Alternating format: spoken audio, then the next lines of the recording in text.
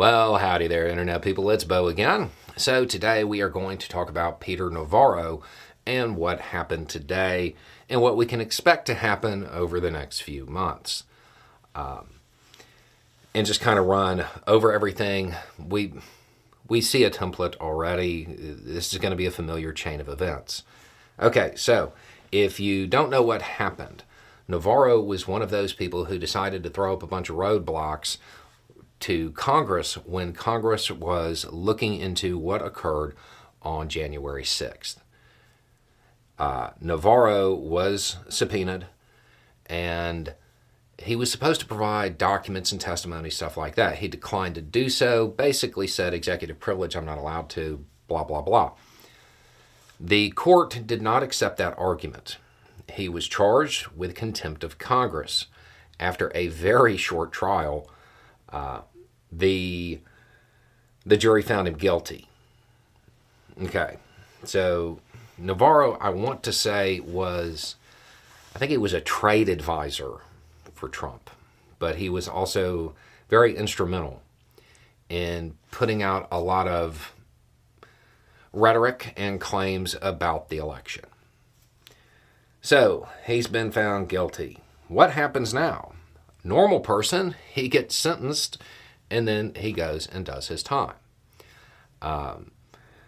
And realistically, people are saying he's looking at a year. No, he's really not. That's not likely.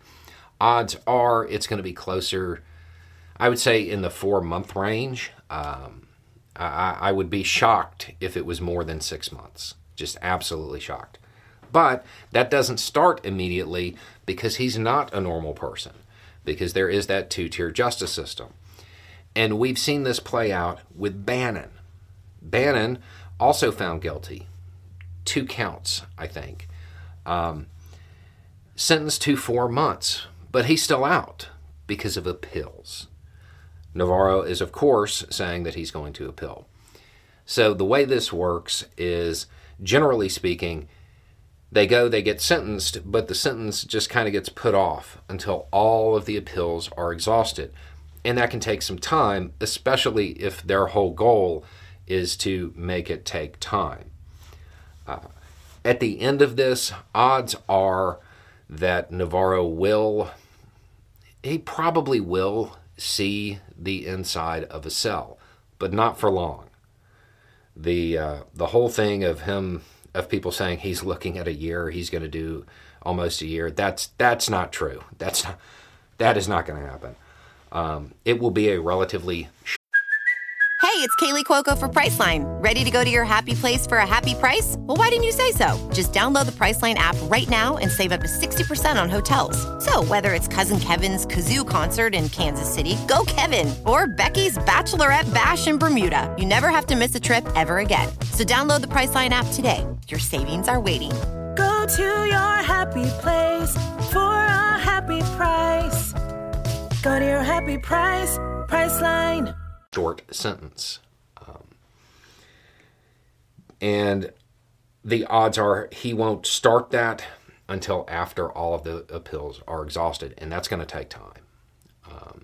But this is another example of somebody who was involved in this being held accountable to some degree.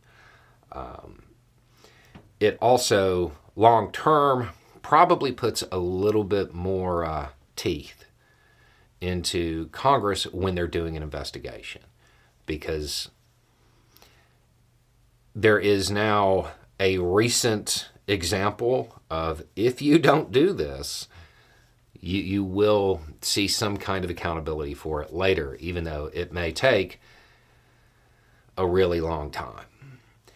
Anyway, it's just a thought. Y'all have a good day.